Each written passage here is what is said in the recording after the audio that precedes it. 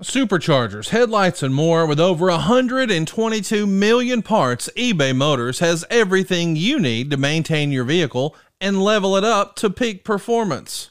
And with eBay Guaranteed Fit, your part is guaranteed to fit your ride every time or your money back. Stay on your A game with all the parts you need at the prices you want. It's easy to bring home huge wins. Keep your ride or die alive at ebaymotors.com. Eligible items only. Exclusions apply. See ebaymotors.com. Another day is here, and you're ready for it. What to wear? Check. Breakfast, lunch, and dinner? Check. Planning for what's next and how to save for it? That's where Bank of America can help. For your financial to-dos, Bank of America has experts ready to help get you closer to your goals. Get started at one of our local financial centers or 24/7 in our mobile banking app. Find a location near you at bankofamerica.com/talktous. What would you like the power to do? Mobile banking requires downloading the app and is only available for select devices. Message and data rates may apply. Bank of America N.A., member FDIC. When you need mealtime inspiration, it's worth shopping Kroger, where you'll find over 30,000 mouth-watering choices that excite your inner foodie. And no matter what tasty choice you make, you'll enjoy our everyday low prices, plus extra ways to save, like digital coupons worth over $600 each week. You can also save up to $1 off per gallon at the pump with fuel points. More savings and more inspiring flavors make shopping Kroger worth it every time. Kroger, fresh for everyone. Fuel restrictions apply.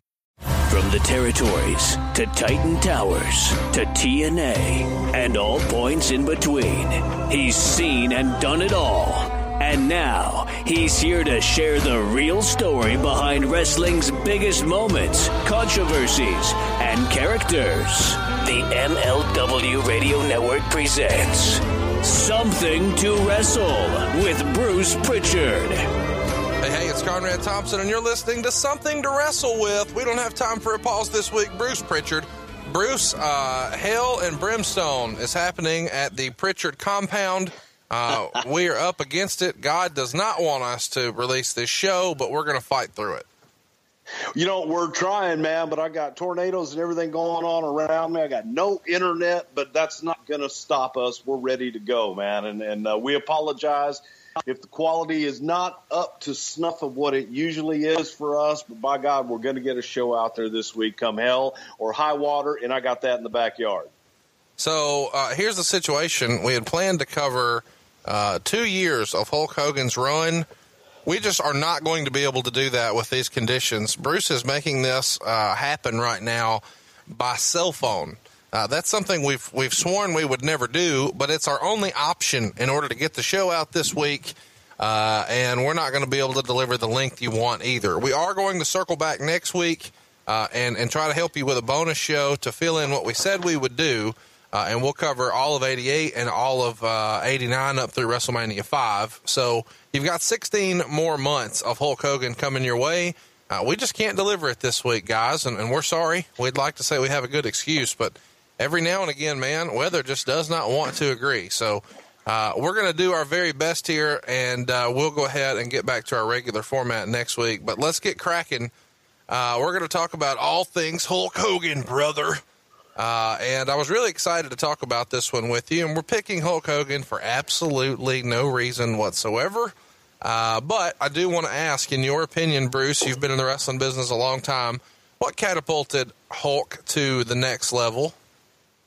You know, I think that it was simply Rocky III. He probably would have gotten to that next level anyway, but Rocky III with Sylvester Stallone is what put him on the map for everybody to see.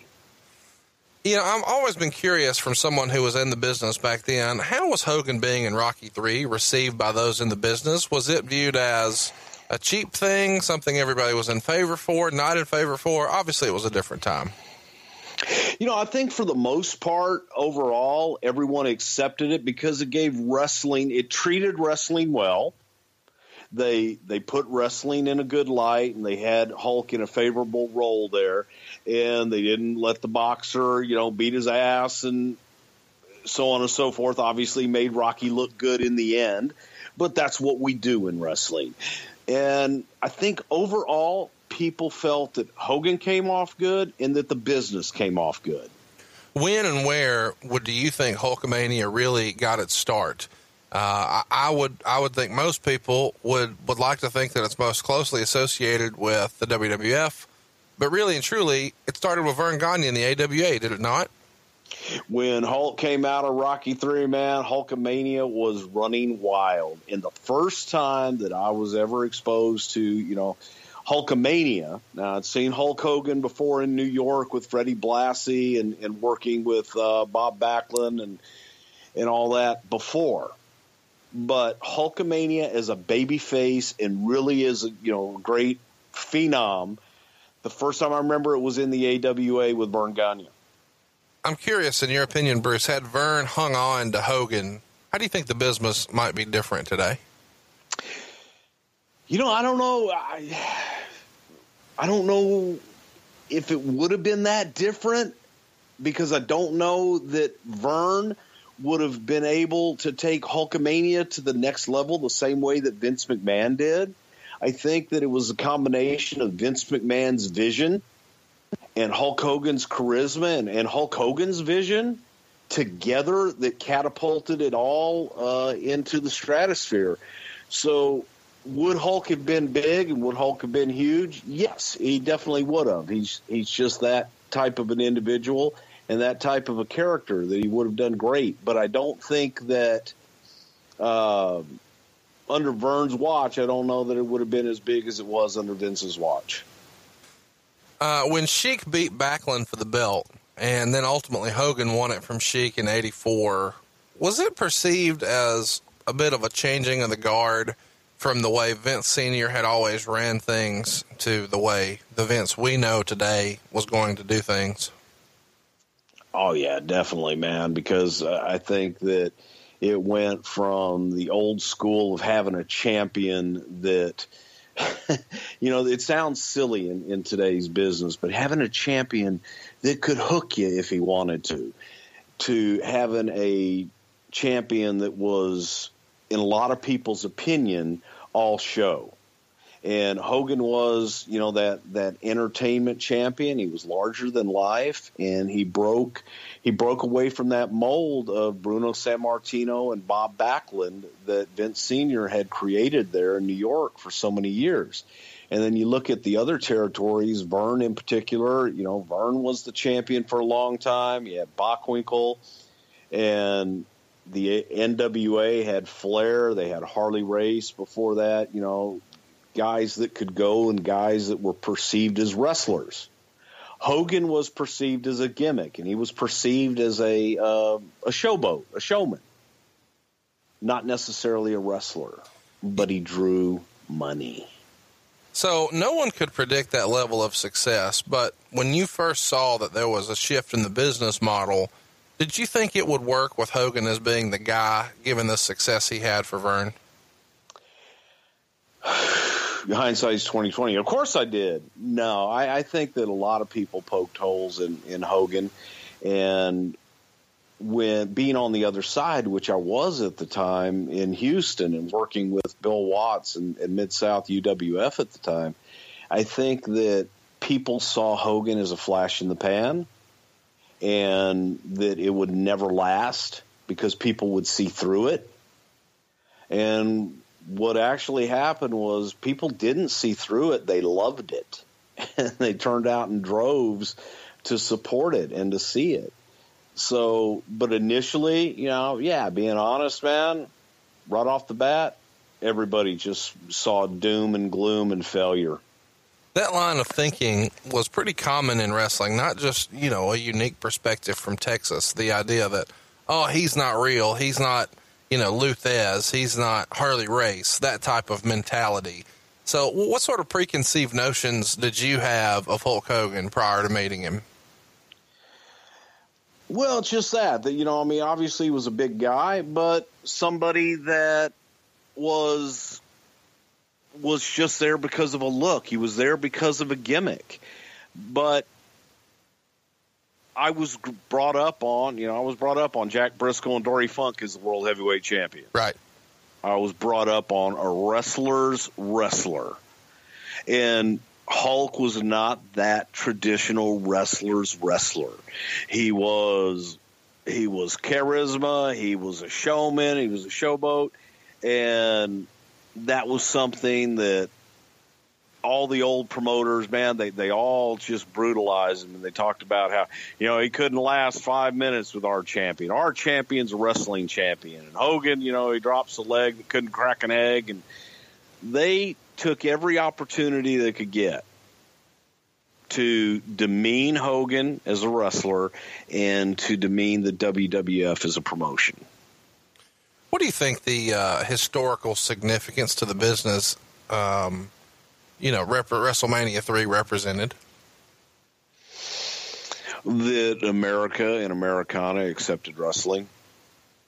I think overall that it allowed the average American and the closet wrestling fan to come out of the closet and be proud to be a wrestling fan. Interesting choice of words there. First time you meet Hulk, of course, for those of you who have been following the show, you know that Bruce started right after WrestleMania 3. So we just kind of wanted to set the stage there for a few minutes about how Hulkamania came to be. But talk to us a little bit about the first time you met Hulk. In my head, that would have been late April. Do I have that right? Yeah, the first time that I ever had the opportunity to be around Hulk and actually meet him face-to-face was at a Worcester TV after WrestleMania. It was actually the first television tapings post-WrestleMania 3. And Vince had brought, we talked about this in several of our shows, the Worcester Mass and the Worcester Spectrum. But Joel Watts and I had come in. And we were, a little sidebar, we were in the arena, and I'll never forget Nelson Swegler, who was the head of production for Vince at the time. And Nelson was kind of a older gentleman, kind of curmudgeonly. And Nelson listens to this show, so that's why I say that, because it kind of, he's still curmudgeonly from what I'm told, because he works with Court Bauer on different things. But Nelson was in the arena with us, and he turns to Joel and I, and he says, "Boy, wait till you guys hear this. I bet you never heard anything like this before." And it was the entrance of Hulk Hogan. And it was a huge pop. It was a tremendous ovation. But I'll never forget Joel Watts turning to me and saying, well, obviously he's never been at the Tulsa Fairgrounds and heard the Rock and Roll Express's entrance. So it was all subjective. Now, later years being in the arenas and being around the WWF at that time, man, Hulk Hogan was magic. He was on fire. And when he would come out, the entire place would erupt. There was an electricity in the building that was just unmatched in the industry. So he was special. But during that taping, I remember going around and they would do pre-tapes and they would do their interviews for the individual markets. And they would do them in rooms around the building. And I remember walking into a room where Gene Okerlund was doing interviews with Hulk Hogan. And after I just stood in the back and watched, and he did one or two, and then he stopped down and he came over and introduced himself to me. And that was the first time that I met him. But I always found it strange that he stopped everything down to come over and introduce himself to me, which was just a classy, nice guy thing to do. Absolutely. I know we're talking about Hulk Hogan, but I feel like we've got to take a sidebar here, which is what we do. The show you're talking about was at the Centrum in Worcester, and it was April 23rd, 1987. And it's notable here that this is where you guys taped a bunch of Missy's Manor, interview segments with Randy Savage, Elizabeth, Bobby Heenan, Ken Patera, Adrian Adonis, Jimmy Hart. None of those ever aired, though. What was your take? Thank God. Why don't you think it caught on? It was horrible. Why was it horrible? Because they wanted Missy to be a baby face. And Missy was a natural heel. Missy in real life was a natural heel, and Missy on air was just a natural heel. She was more comfortable being a heel, and they were trying to turn her into a babyface reporter, Katie Couric type. and it just didn't come across natural, and it wasn't good. I don't think that Missy's heart was in it, and the audience that had been exposed to her had been exposed to the heel Missy Hyatt, and they weren't about to accept this smiling, I love puppies and small children, Missy Hyatt. Even though Missy Hyatt does love puppies and small children, but probably puppies more than small children. But puppies and Missy Hyatt in the same sentence, and we're getting out alive. Who'd have thought? The deal with Marvel to use the name Hulk. I've always been fascinated by this. Do you know any of the terms by which Hulk was able to license the name for Marvel? I don't. And that was always kind of a bone of contention, but that was a deal that he had worked out. And I have absolutely no idea on the particulars of his deal with Marvel. That was the booking committee. Oh, come on. Now, when you're saying it was a bone of contention, it was a bone of contention with who? It was always a bone of contention. I think it was a bone of contention with Vince, because that was something that Hulk was able to do for all those years, no matter where he went. Separate from Vince. Use the name Hulk. So Vince was not involved in that deal. He may have been later years, because I'm sure he had to either license it from Hulk or be involved in the Marvel deal. But obviously, that deal was with Hulk, because he was able to take the name and go to WCW and everywhere else, and still to this day use it. It feels like you're bullshitting a little bit. You don't know. No, I don't know. How do you not know that? How did that never come up is what I'm questioning, I guess. Because I had no dealings with his deal with Marvel. I never had any reason to know. Never came up. It's just not something I needed to know. Jerry Jarrett is credited with giving Hogan one of his first big breaks in Memphis and anointing him Hulk. You going to give him any credit for that, or are we going to hit the old, well, you know? Absolutely not. We know. So in my days working hard on the go, but the hands on the clock keep spinning tonight. Sorry, folks. We're trying to get through this thing, and it's adverse. And I'm sitting in a box. This is our third time. This is our third time trying this, and we've tried it over 2 days. And the clock is ticking. We're out of time. The weather does not want to cooperate. We're doing our best, guys. Go. After WrestleMania 3, he worked with King Harley Race in the A-Towns and drew huge money, the big markets. And people always talk about Flair Hogan. But really, in 87, this is the next best thing, isn't it? I mean, Harley Race, Hulk Hogan, this is as close to NWA, WWF as we're going to get, right? Yeah, I think a lot of people, and it's funny, Harley Race hated this term. Harley was in the twilight of his career. But Harley was on the backside of his career. And he was in the WWF, and they had anointed him the king. But Harley Race is a heel, and as a performer, come on, man, top notch. So, yes, to be able to have the Hulk Hogan Harley Race matches, that still meant something in a lot of markets. And Harley also is a heel on television, and Hogan is the top babyface. It was a natural pairing, and they liked each other, despite their history. Throughout the years, and Harley not liking Vince, not liking Hulk, because they were invading his towns. But it was a hell of a program and drew great. So they were okay to work together here. By then, since Harley had kind of put his guns down, so to speak, everything was okay. Yes. Did you ever hear Rick tell the story of Harley pulling a gun on Hulk Hogan back before he signed? I've heard the story. I've heard it from Harley, and then I've heard the story through the years. I don't know that I've ever heard Rick tell it, but please do so. Well, I saw Rick tell the story with Hogan present, and they both confirmed that this is what he had heard, and then what really happened, that allegedly they're coming in to run Kansas City, which is one of Harley's towns, and when they're there, they're running one of the big arenas. The night before, Harley has someone burn the ring down. So the WWF gets another ring in there, and they're still going to run the show. and they're running this show to oppose Harley, he feels like they're taking money out of his pocket.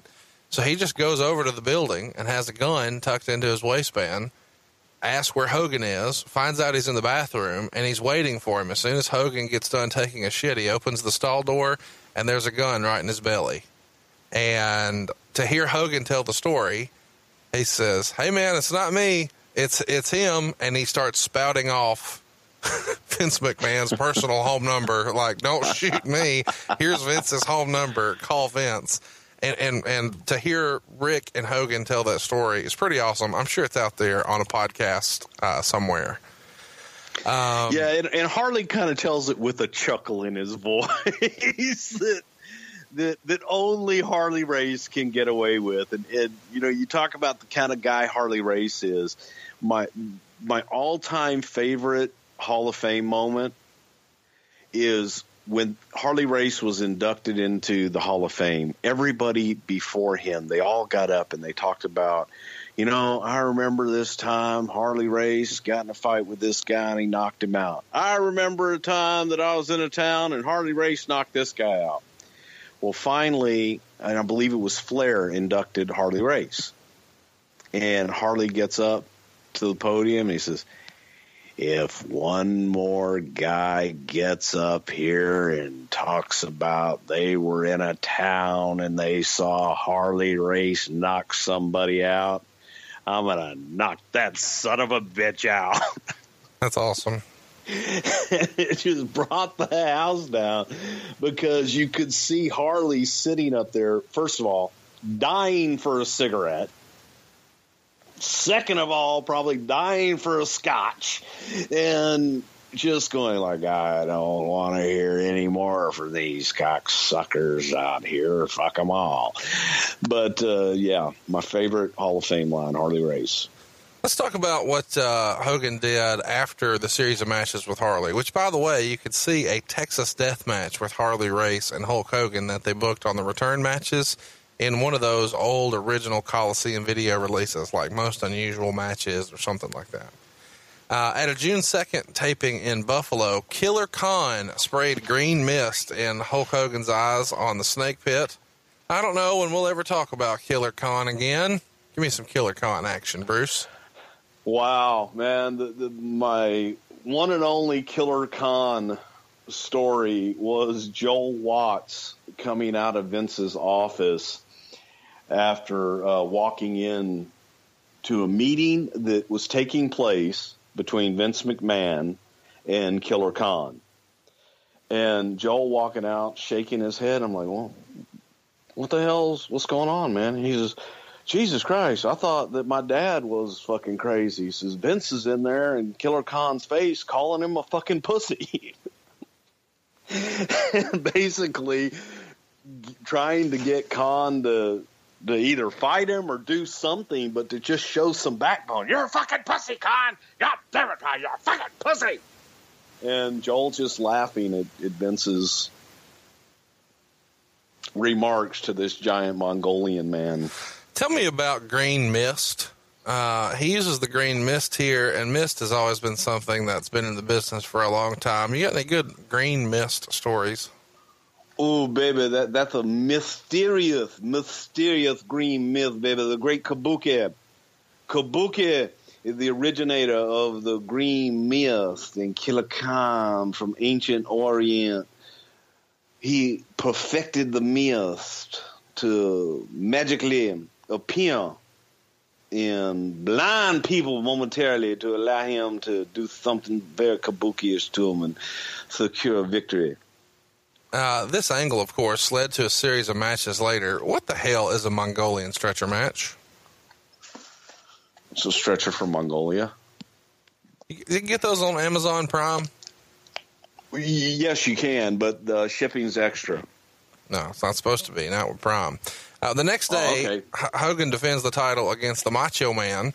And I think this is probably the first time you would have seen these two guys work together. Do I have that right? Probably so, yeah. When did you guys know you had something special with these two? I mean, this is June 3rd of 1987. This Mother's Day and Father's Day, look no further for the perfect gift than paintyourlife.com. It's worked for me every time, and when I say every time, I mean it. I've used paintyourlife.com to bring tears to the eyes of my mom, my dad, even my father-in-law. And right now, I'm ordering one for my mother-in-law, all from paintyourlife.com. My mother-in-law's life is her dog, Missy. And this year, my wife and I knew exactly what to get my mother-in-law for Mother's Day, a painting of Missy. It really is that simple, too. All we needed was a picture from our phone. Boom, we're up and running. You see, paintyourlife.com can really create a hand-painted portrait to fit almost any budget. And it's the perfect gift for your mother, your father, or both. I've used it, as I said, on almost every person in my life. I've given these to my wife. I've given it to my cousin, my mom, my dad, my father-in-law. If I'm looking to give a truly meaningful, personable gift, I know the paintyourlife.com has my back, and they're going to make it easy. You can go ahead and start the entire process in less than 5 minutes. And what's really cool about paintyourlife.com is they can even combine photos. Maybe you want to put two people who never met in one of your favorite vacation spots. You can do that. Just upload the photos. Bam, you're good to go. Maybe grandpa never got to meet his grandson. With paintyourlife.com, that can become a reality. You can put people and places together even if they've never been there. You pick the artist, you pick the medium. Do you want oil, acrylic, watercolor, charcoal? You can even go ahead and pick out an awesome frame. The whole process to get started, as I said, takes less than 5 minutes, and you can actually get your painting in as little as 2 weeks. But you work hand in hand with the artist to get every detail perfect. If you're looking to get those waterworks going, to have your mom or your dad tear that paper and just almost be overcome with emotion, that's what I got. And I've never gotten that reaction to a gift card. You can give the most meaningful gift you've ever given at paintyourlife.com. There's no risk. If you don't love the final painting, your money is refunded, guaranteed. And right now, as a limited time offer, get 20% off your painting. That's right, 20% off and free shipping. Now, to get this special offer, just text the word WRESTLE to 87204. That's WRESTLE to 87204. Text WRESTLE to 87204. Paint your life. Celebrate the moments that matter most. Message and data rates may apply. See paintyourlife.com/terms for details. Seeking the truth never gets old. Introducing June's Journey, the free-to-play mobile game that will immerse you in a thrilling murder mystery. Join June Parker as she uncovers hidden objects and clues to solve her sister's death in a beautifully illustrated world set in the Roaring '20s. With new chapters added every week, the excitement never ends. Download June's Journey now on your Android or iOS device, or play on PC through Facebook Games. Well, I think that Vince always thought Savage was special.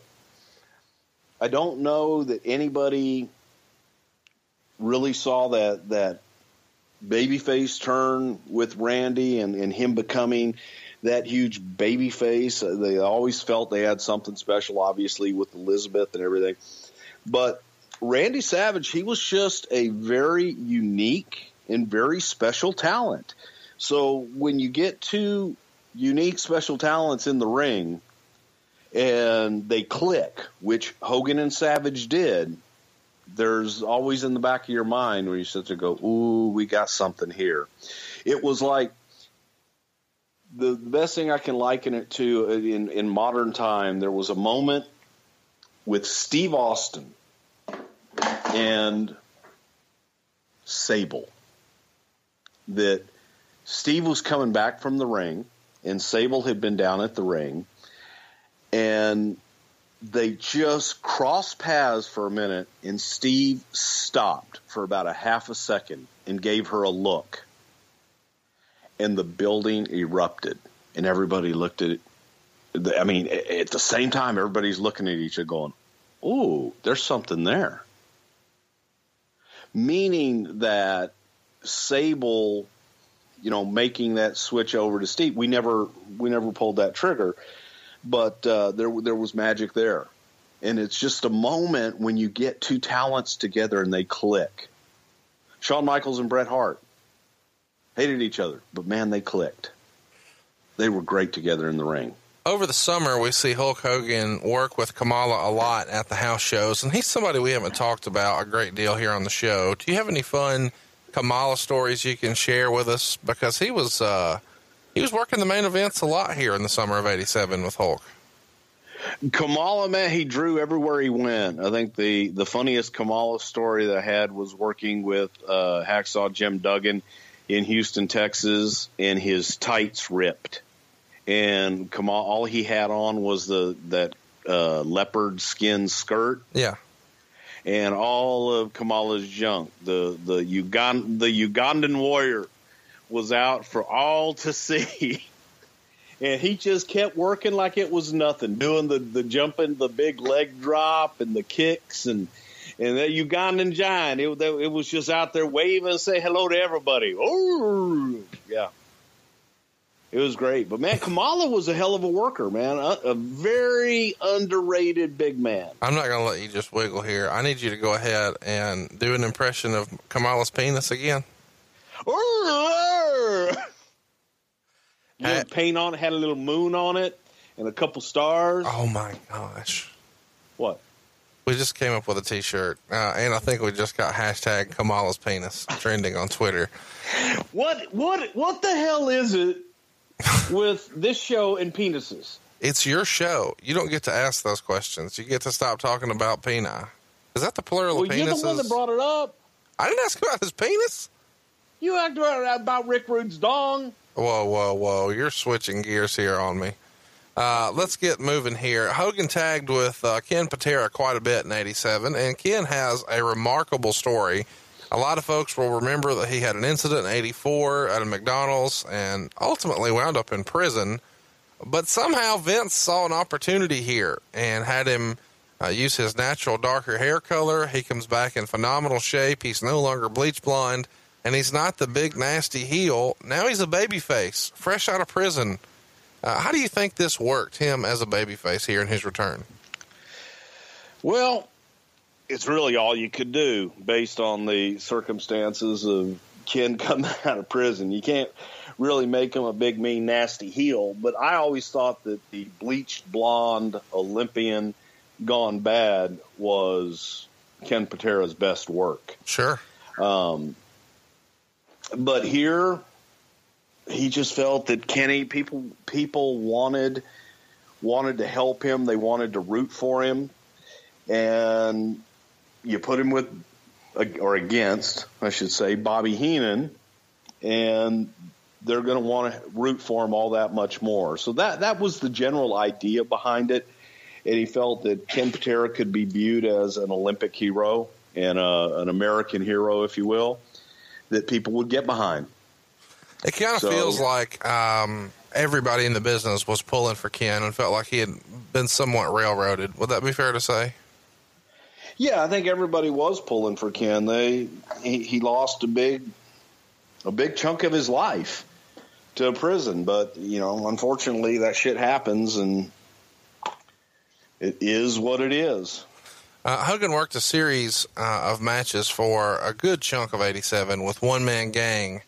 This starts in the late summer and really continues through the end of the year. And we've talked about Akeem before, but we haven't spent much time talking about the One Man Gang. How did you enjoy him as a performer in the WWE? How did Hogan enjoy working with him? Give me some memories of working with the One Man Gang in '87. Well, the One Man Gang was a product of, at that time, now he's not originally a product from Mid-South, but he went from Mid-South to New York. And I'd been working with, his name is George Gray, and I've been working with Big George in Mid-South at the time, and he made the jump over to go to New York. And Vince loved the big, mean, nasty-looking heels. Hogan loved a big, nasty heel, especially somebody that looked like the One Man Gang. He could work, he could bump, he could talk, and he was easy. He was light. He didn't hurt anybody. He could do the big splash, drop the leg, do all that big man stuff, and he was light as a feather. So he was a natural for that big, mean, nasty heel to go with Hogan, and all you needed at that time. You didn't have to have an angle. You didn't have to shoot some big angle on TV. You just had to be a big, mean, nasty heel and say that you wanted to beat Hulk Hogan, be put in the main event, and it drew. As crazy and as simple as that sounds in today's day and age, that's all you needed to do. It really is. Could you imagine Brock Lesnar back then? Oh, my gosh. Yeah, it's a lot different, for sure. Yeah. Let's talk about August 29th. We're in Baltimore, Maryland, and I found this one to be interesting in my research. Hogan tags with Bruno Sammartino against King Kong Bundy and the One Man Gang, and this would be Bruno's last match. And I don't know why, but I was kind of surprised by this. I thought it was odd it wasn't filmed, and just given, how famously critical, like not too long after this, Bruno was of everyone, from Hulk Hogan to Vince McMahon to the WWF as a company. I just found this a little odd. Do you have any memories of how this came about, this match, and how were things with Bruno at this point in August of '87? Oh, boy. This was about the time. This is when all the David stuff blew up. And tell everybody what you're talking about. David Sammartino is Bruno's son, and David was working for the company. There was a situation with a fan in the crowd that David got in a fight with a fan in the crowd. It became litigious. They were letting David go. Bruno was upset, felt that the company didn't stand behind David, and so Bruno quit. But it was Bruno, in my opinion, and I'm not going to speak for Bruno, but in my opinion, Bruno was doing the gig, doing the wrestling, the in-ring stuff, doing the color commentary, simply to help David get a job. And that's why Bruno was doing it. Well, I'm sure we'll talk about Bruno more in the future. One of our most requested topics ever on the show is coming at you because it was released on September 21st, 1987. Do you have any idea what I'm going to pitch you here, Bruce?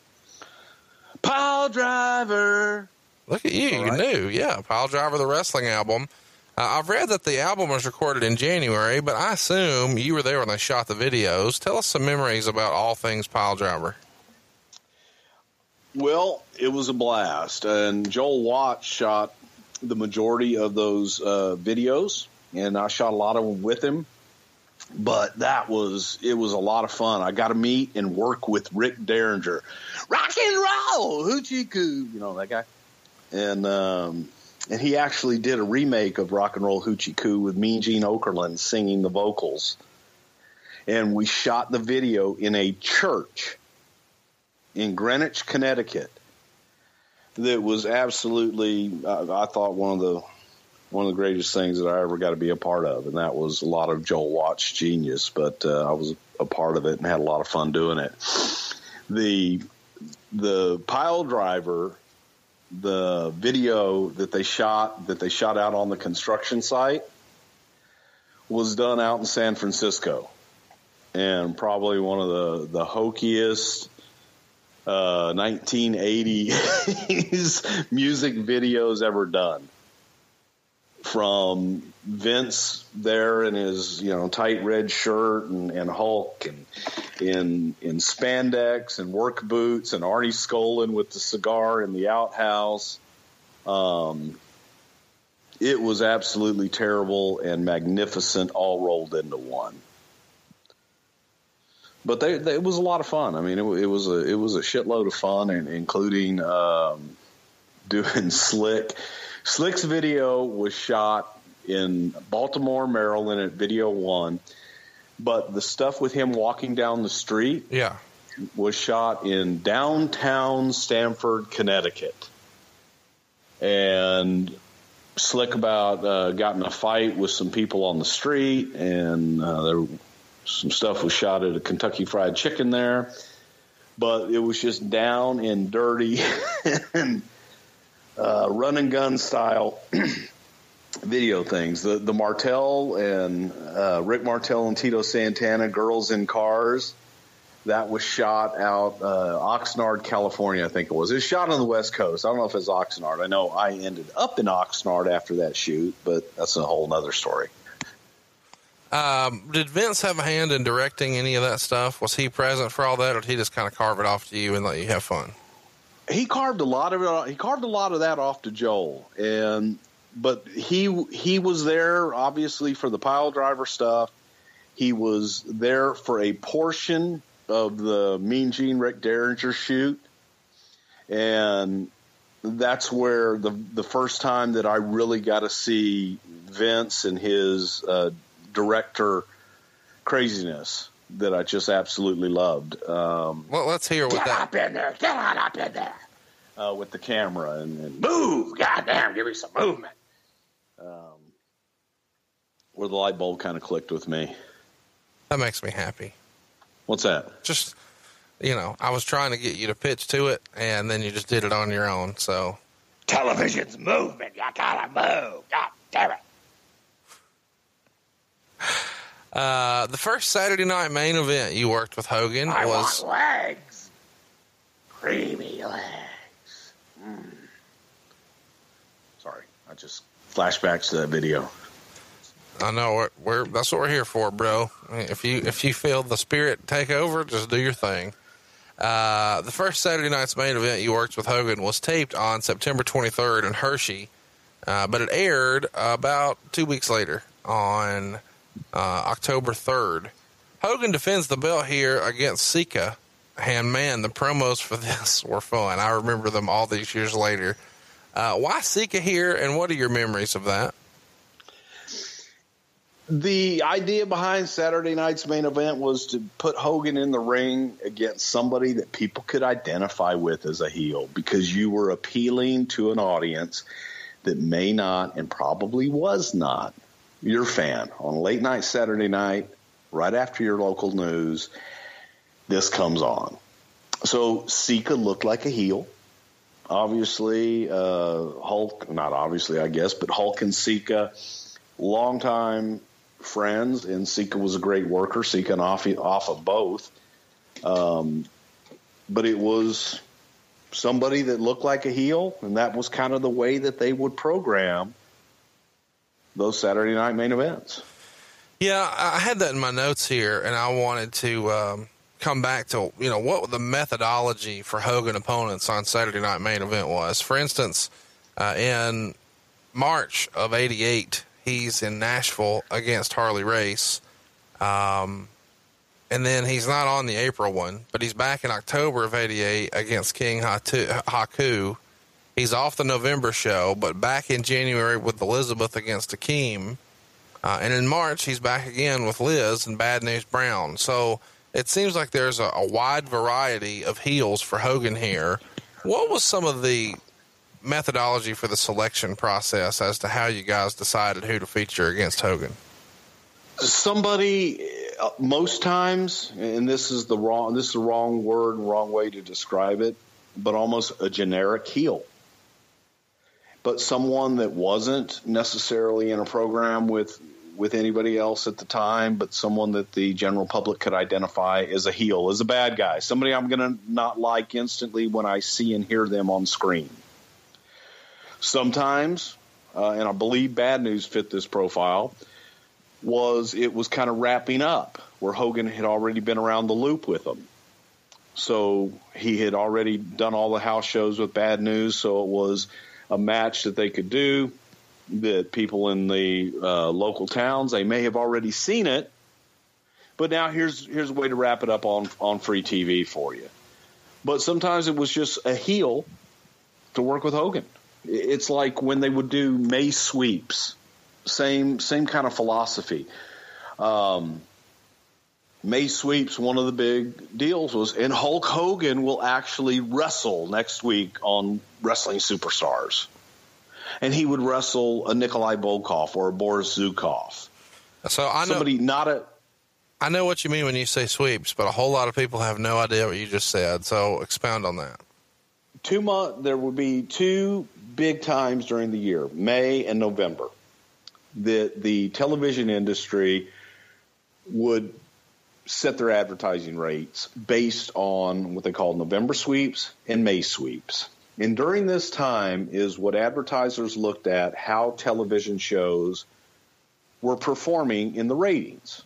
So if your ratings were really good, and that's why in November and May, that's when you really got the good TV. That's when you got the season finales. You got the blow-offs. You got the special guest stars on different programs, because that's when advertisers were really looking at the ratings. And that's what they set their ad rates on for the next year. So in November and May, we would always, you'd always see Hulk on one of the shows, because normally you didn't see Hulk ever wrestle on the weekly syndicated shows. A staple. But maybe. Go ahead. No, maybe twice a year. That was it. A staple during this time was Hogan working with someone from the Heenan family. And as we all know, that Heenan-Hogan rivalry existed on camera for well over a decade. They even did the angle on TV where Hogan injured Bobby's neck too. How did they get along behind the scenes? Tremendously. Hogan was a big part in bringing Bobby over from the AWA, because Bobby obviously was working there managing Nick Bockwinkel, and Hogan loved working with him, thought he was a great talent, and told Vince, hey, need Bobby Heenan. So that's kind of how that happened. But they got along great. They were friends outside of the ring. And as you said, Hogan's always, taking care of his friends and looked out for them. Afford Anything talks about how to avoid common pitfalls, how to refine your mental models, and how to think about how to think. Paula, while certainly you can mess up on $1 million a year, it is far less likely than it is on $30,000 a year. Right. I would meet wonderful people that were struggling with a budget that was super tight. It was 100%. You need to make more money. Make smarter choices and build a better life. Afford Anything, wherever you listen. The Sam Houston Coliseum, October 9th, 1987. It only draws 3,700 folks. It's a TV taping, and I found this interesting. Ted DiBiase with Virgil, of course, the $1 Million Man, defeats the world champion Hulk Hogan by countout when Virgil shoves Hogan into the ring post, and eventually they're both brawling through the floor. Hogan chases DiBiase and Virgil out of the ring, and he does this right after Virgil starts to wrap the title belt around DiBiase's waist. So this is the first time we start to kind of see DiBiase in this role, and we all know what was supposed to happen at WrestleMania 4, and we'll get to there. But on this night, you're there. A young Bruce Pritchard is there, and he interviews Hulk Hogan, and he says he wants DiBiase back in the ring no matter what the stipulation is, and the only way DiBiase should be able to get to the title would be to beat him in the ring for it. And later in the show, you interview DiBiase, and he announces that he's the uncrowned champion, and he wants another shot. How did you fall into an interview role here? Why is Houston only drawing 3,700 folks for Hulk Hogan on a TV taping? I'm just kind of confused by what's going on here. Well, to be clear, as far as the TV taping goes, that was a taping just for Houston. That wasn't intended to be a television taping for anything else. We did end up using a lot of that footage for primetime wrestling and All-American wrestling, but it wasn't a national television taping per se, like what we would consider a television taping. And I guess that's not what I mean. I mean, locally they would have promoted, the cameras will be rolling, Hulk Hogan wrestling the $1 Million Man, Ted DiBiase. How the fuck is it just 3,700 folks? But the cameras rolled every time we were there. That wasn't unique. Every show was a television taping. Why did you just draw 3,700 people with Hogan on top in a major market like Houston? Because that was the first time that we had done it on our own, and we had moved on from the Houston Wrestling office, which if you go back and listen to our show in the archives about Houston Wrestling, we talk a lot about the last show that we did with the Houston Wrestling folks. This show was the first show after that. And we didn't have the support of that office. there wasn't as much put into it, frankly. The Paul Bosch retirement show we haven't gotten to yet. You said this was in September. This is in October. I thought the Paul Bosch retirement show. The Paul Bosch show was in August. Oh, okay. Well, there you go. Yeah. Roll Tide on that. Yeah. October 28th in Rochester, New York, Hogan was wrestling the one-man gang. This is for a TV taping, and a fan attacks the one-man gang. Do you remember this? I sure do. The Rochester Roadblock was the fan. He was a worker. So you gonna tell us a story? He was a guy in the crowd who was an extra, and he worked locally, independent worker, and he was in the crowd, and everybody kept telling him that, well, you're as big as the one-man gang. Why aren't you in the WWF? So somebody pumped him up enough that he jumped the rail, got in the ring, and decided that if he could take the one-man gang down, that we would have to give him a job. Because one-man gang was wrestling Hulk Hogan. If he could beat one-man gang, then we got to give him a job. Was Hogan was Vince at this TV taping? Oh, yeah. What's Vince's reaction to some jagoff jumping in the ring here trying to get a job? God, I have no idea. I don't even know if he saw it. I happened to see it just because it was the last match of the night, and I would always kind of walk out, watch the last match. I always used to like to watch Hogan's entrance, and then we would get the hell out of Dodge. But I remember standing out there, and all of a sudden there was this big commotion in the ring, and the guy tried to – and this guy was also an amateur wrestler. So he knew what the hell he was doing. And Gang wasn't an amateur wrestler. But I remember Gang just waylaying him in the back of the head when the guy tried to double leg him. And referees and agents and security got in there and got him back. But he just wanted to show that he could take the one-man gang down. Did you guys press charges?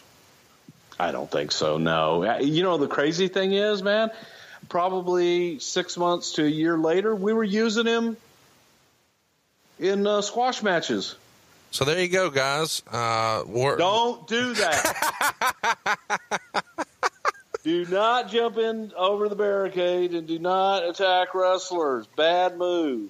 And especially in those days unless you're big and get hired.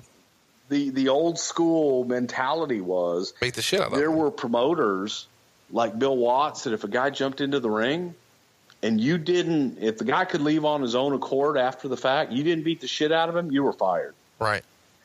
Get out. You're done. One of the first times I saw Hogan tag with Macho Man in my research was in a 6-man with Duggan. He was on their team, and they took on King Kong Bundy, Rick Rude, and Harley Race at a house show in Vancouver on November 10th, 1987. Do you remember when and how the Mega Powers concept started to come together? Previously, the last time we saw these two guys, they were working in a match together. But now they're on the same side here. Can you kind of carry us through the mindset switch from they're not going to be opposing, they're going to be friends, because that's where you get the real heat? The whole Mega Powers colliding, that really didn't take shape until right in that area, right after WrestleMania 4. So this was just simply an attempt to, make that move with Randy as the baby face and, sprinkle Randy with Hulk dust and push Randy more over into that mega baby face aisle. The next Saturday night's main event we see with Hogan was taped the next day on November 11th, and this time we had King Kong Bundy beating Hogan by countout. Bundy was seconded by Andre the Giant. We haven't spent much time on this show talking about King Kong Bundy. How was he to work with? Man, I always got along with him fine. He was, I remember him in Mid-South, Chris Bundy and Ernie Ladd talking about Bundy, he's a thief. Every time you go to the check, they ought to arrest you for thievery.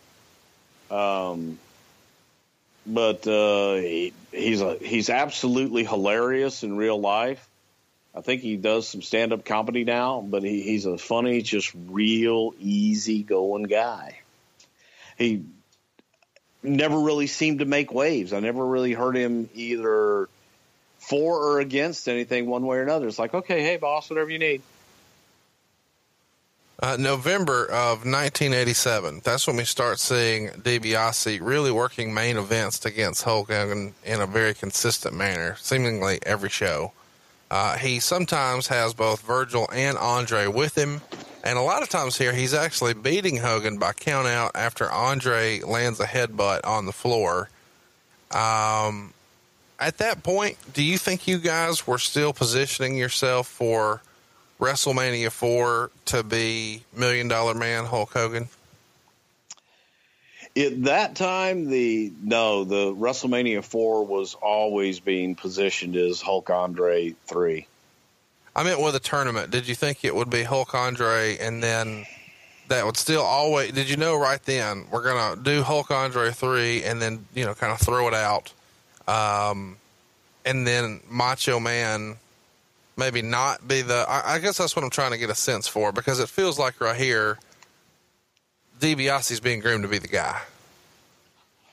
Well, DiBiase was the top heel that could work at the time, and that's more of what it was, because Andre couldn't work.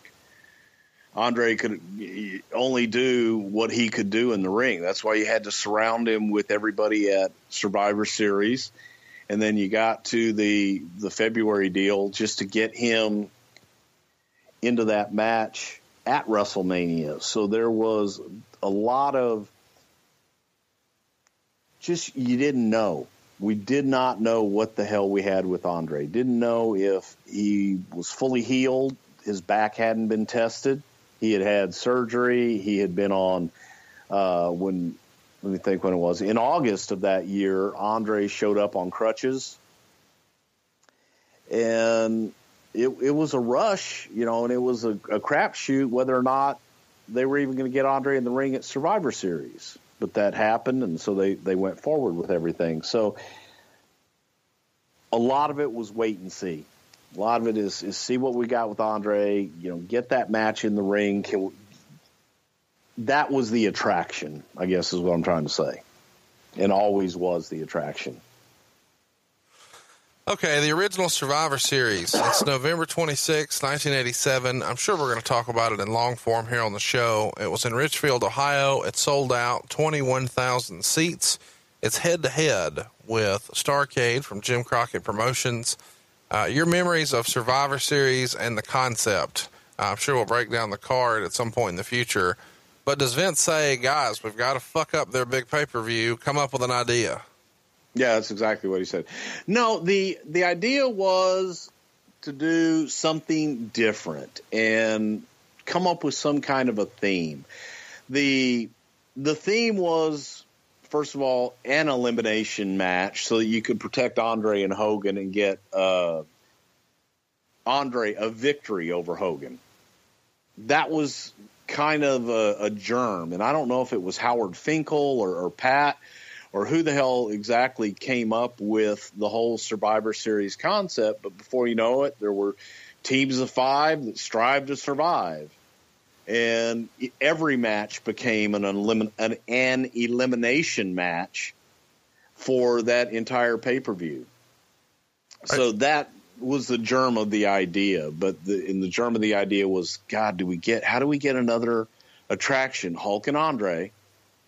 And then out of this, if we can get a victory for Andre. And this was the first time that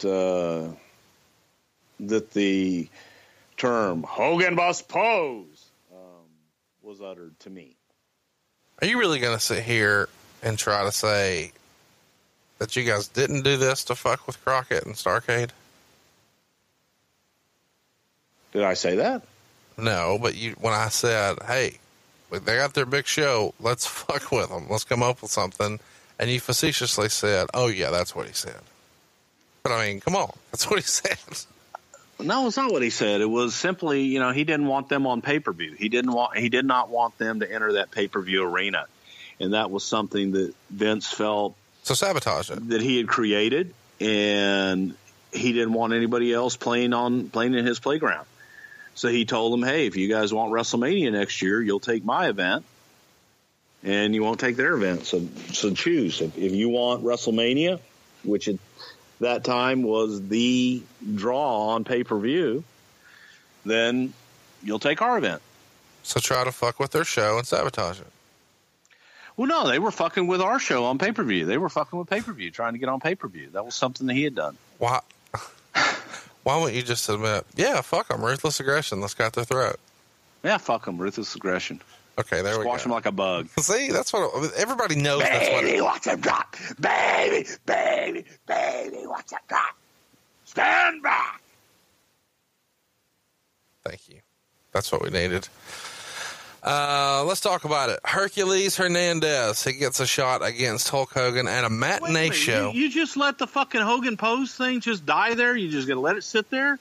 We've covered it before. We're going to come back and cover Survivor Series in the future, but please, by all means. No, fuck it. We covered it then. Fuck it. Are you not doing this from a goddamn utility closet in your house right now, and you're fucking wanting me to go along? What's wrong with you? It's the third time we've done this. With no goddamn air conditioning either. You have no power at your house. We're on a cell phone with a 9% battery life, and you're like, Hogan must pose. We got to talk about it again. What the fuck? Okay, when you put it like that, come on, let's move this goddamn thing along. Fuck, Hercules Hernandez, what the hell did he do? I don't remember. It was the booking committee. Next. Thank you, Tony. All right, here's what I wanted to talk about. It's a matinee show in Pennsylvania, Erie, Pennsylvania, on December 5th. And Hogan wrestled right before intermission here, and there's been lots of debate as to why he would do that. Catch us up on the mindset of having Hogan on right before intermission as opposed to last, because there's lots of rumor and innuendo out there that Hogan wanted to do this so he could get back to the hotel and have room service. But specifically, on a matinee, that's not the case. Why would you have Hogan on an intermission? So that you could shoot whatever in-house angle that you wanted to shoot with Hogan, so that you could announce, next time we're in the Baltimore Arena, we will have in the main event, Hercules Hernandez will return, and he will face one-on-one in a no disqualification match, Hulk Hogan. Tickets are now available out in the front lobby. You can purchase your tickets for next week's or next month's card right now. There's 20 minutes, and so you get people there that night. They see the in-house angle, and then you put your tickets on sale for the next event. It's really smart, because back then it's not like everybody had the internet and you could just click a button and order tickets with your thumbprint. You wanted to go ahead. The best place to let your people know, your fans know about your next event, was when they're already at the current event. And the best time to get their cash for that next return show is right then while they're at that event. They'll never be more excited about the product and what they've just seen than right then. So rather than hope they don't lose interest or get busy or miss a TV or not hear about it, you got a captive audience, get their cash right then. It's good. It's best for business. Would you agree? Oh, without a doubt. Yes. And that was something that all of the promoters in the territories, we always use that. We would try to, get people at that intermission. Hey, tickets are on sale right now for the next event here. Vince just did it. He would shoot the in-house angle with Hulk. And if, let's say he was wrestling Hercules, if he was coming back with Hercules, they would shoot an angle in the match. If he was coming back with someone else, that person would probably be involved in the match. And a lot of times Hogan would work intermission on the matinee show and main event on the evening show, so he could travel between both, because he was the big draw. So you may have separate crews for the most part, but you would be able to get Hogan from one to the next simply by running him early in the matinee and late in the night show. Correct? Ding, ding, ding. Okay, so there you go. So there's lots of, villainization of Hulk Hogan. I'm not sure that's a word that, people do. It is now. It is now. Villainization, folks. December 19th, we see Craig DeGeorge with Hogan, and this is where he rejects the $1 Million Man's offer to buy the world title. And this is obviously going to be a major storyline as we move into WrestleMania 4 moving forward. Do you remember who came up with the idea of, hey, he's the $1 Million Man, just have him buy the fucking thing? Vince. Well, why not? Put that cigarette out, pal. Go listen to our $1 Million Man episode in the archives right now if you haven't already. It's one of our more popular shows. December 11th, we see a Hogan DiBiase match in the main event of the Houston Coliseum. And in this match, Andre trips Hogan, and Hebner sends him to the back and fines him $2,000. You were there actually doing commentary for some odd reason with Mike and Pete. Your memories of this match as you open whatever wrapper you're opening right now? Trying to move shit out of the way to pick up water. Sorry. I have no memory of that match. But I did commentary in Houston. Yeah. Okay. Well, let's move along, Tony. All the time. Yeah. It's a damn booking committee, Conrad. It's a conspiracy. I know I called the fucking thing, but I don't remember it. I found it odd that on December 12th in St. Louis, they only draw 4,300 with Andre and Rude defeating Hogan and Orndorff in the main event. In that match, Andre is the person who gets the pin over Orndorff. But I'm curious, how did they only draw 4,300 in St. Louis with all these names in the main event? Orndorff had been a big draw. Obviously, Hogan and Andre were. Rude was on his way up. But it seems like a really rare deal where the last match on the card, you have the heels go over. I thought normally, especially in these days, you send them home happy. What's up with that? I guarantee you one thing happened at the end of the night. What's that? Hogan posed. How did I not see that? I don't give a fuck who went over. I guarantee you there was probably a belt shot to the head on somebody, and Hogan posed. How was Orndorff as a babyface, in your opinion? I thought he was good, but I thought he was much better as a heel. To me, he was just a natural, arrogant heel.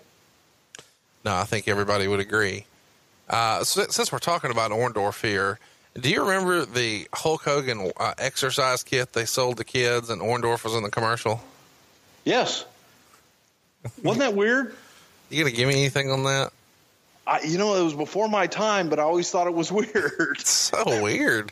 It was like, hey, kids, you want to be like Hulk Hogan? Then do like Paul Orndorff.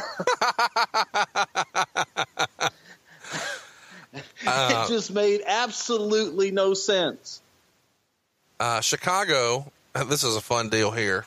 Chicago draws 12,000 folks on December 26th with Hogan defeating the one-man gang. DiBiase and Virgil interfere and actually get color on Hogan. And Bockwinkel is the special guest referee. Do you remember this being put together?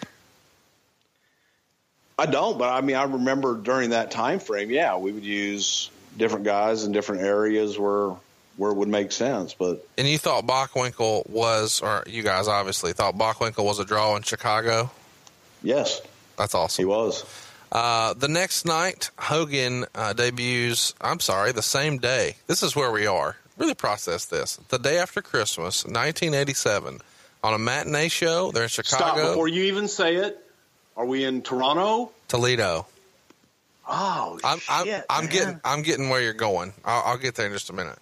But Chicago draws 12,000 in the afternoon, and then Hogan debuts for the first time ever in Toledo, Ohio that evening, and they draw 8,200. So the day after Christmas, there's more than 20,000 people coming out to see Hulk Hogan. The next day in Landover, they draw 13,000 for a matinee with Hogan and Bigelow tagging against Bundy and Andre. That same night, they draw 17,000 in Toronto with Hogan and Bigelow taking on Bundy and DiBiase. So this is just amazing to me to see how fucking over Hulk Hogan was in 1987. 20,000 folks between two shows on December 26th. You think, well, shit, how can we beat that? Well, the next day they drew 30,000. That's amazing to me. Yeah.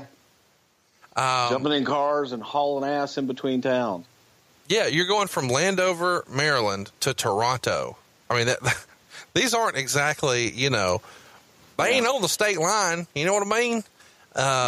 Why didn't Bigelow do more here on top in 87? It feels like at the end of 87, all of a sudden he's plopped in here and he would have been very, very young at the time. How did Hogan feel about working with a young Scott Bigelow? They liked each other. I think they both liked the Iranian tobacco, and they liked each other. And that, Scott was a big, agile guy. I don't know. Vince saw him as a babyface. Vince just looked at him and thought, this guy people are going to love, and he's a babyface.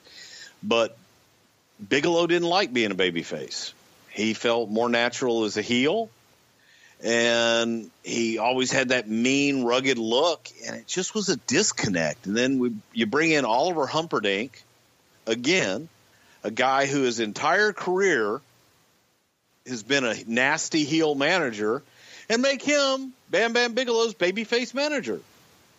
I just never got the package. I didn't get it. I don't think that the audience got it. But they tried. And the deal here is, Bundy works the matinee with Andre, and Bundy works the evening show with DiBiase. Andre just couldn't work 2 shows in the same night in late '87, right? No. I've always been fascinated by this Bigelow thing, though. Just put this in perspective. This dude's 26 right here. So really process that. If you're 26 years old right now, imagine you're in the main event, 30,000 people, you're tagging with Hulk Hogan, and across from you is Andre, DiBiase, or Bundy, or a combination of that. That's a big damn deal. And Andre hates you. Ooh, come here, Bam Bam. Fuck you. Boom. Because he's a big guy? Because he's a big guy. Just didn't like him. That's amazing. Andre didn't need a reason not to like you. It's worth mentioning Hogan's last... Can I tell an Andre story? Yep. Okay. Andre and Uncle Elmer. I don't... Stop me if I told this one before, folks. Uncle Elmer goes to Bobby Heenan one day. And he says, Bobby, how come the Giant don't like me? And Bobby says, well, gosh, Elmer, well, Andre likes you. I mean, what makes you think that Andre doesn't like you? He told me so. I'm sorry. It was funny to me. I don't like you. Get away. That's amazing. Hogan's last match of 1987 was against Butch Reed in Hamilton, Ontario. Guess how many tickets were sold? 796,204. Now, that's going to be the attendance that WrestleMania is reported to be by the WWE on the broadcast. Was that close? 18,000. It's just amazing. I mean, this is not on TV. It's not a pay-per-view. It wasn't a big angle either. It's Butch Reed and Hulk Hogan. It just was a match. That's what I mean. Butch Reed I'm not disparaging Butch Reed. He was a working motherfucker. I get it. However, it's Butch Reed. It's Hulk Hogan. 18,000 tickets. That's how hot the WWF was. That's how hot Hulk Hogan was. Exactly like you said. No issue. It's not like, Butch Reed sprayed green mist at him on the snake pit. This is just cold. Outstanding. What a way to finish the year that Hulk Hogan had in 1987, and what a way to finish our show. Now, I realize we've just gone just a little over an hour so far, and you're probably thinking, what the hell? We're used to a lot more than that. Well, we're also used to Bruce being able to do this without doing it from survival rations. He's on a battery backup. He's running his house on a generator. He doesn't have internet. So we've tried this last night. We tried that this morning. We tried it today at lunch. As it is right now, this is our last possible chance to do it or no show this week. So we thought, hey man, fuck it. Something's better than nothing. Am I right, Bruce? Yes. And it's funny because when you think of it, yes, folks, we did all those things. Thank you for bearing with us. We apologize but we will more than make it up to you. I promise you that. Enjoy WrestleMania weekend. Stay tuned. We will follow up with an announcement for when you can catch the duration of this Hogan show, part 2. And I've always said I hate doing part 2, so we won't call it part 2. We'll call it 88. When's Hogan 88 coming? Soon. We'll see you soon, brother. John brings his skewed sense of humor. Jeff brings tips to cut strokes off your next round. Together, It's those weekend golf guys. They'll pay a lot of money to PXG and Titleist and Callaway and on and on and on, right? How many yards do you think you're going to pick up with that extra driver? I think I can get an extra 5 to 10. What if I give you 15 to 20? You pay me more. Jeff Smith teaches on the sliding scale. Those Weekend Golf Guys, the podcast, part of the Believe Network. Just search BLEAV on YouTube or wherever you listen.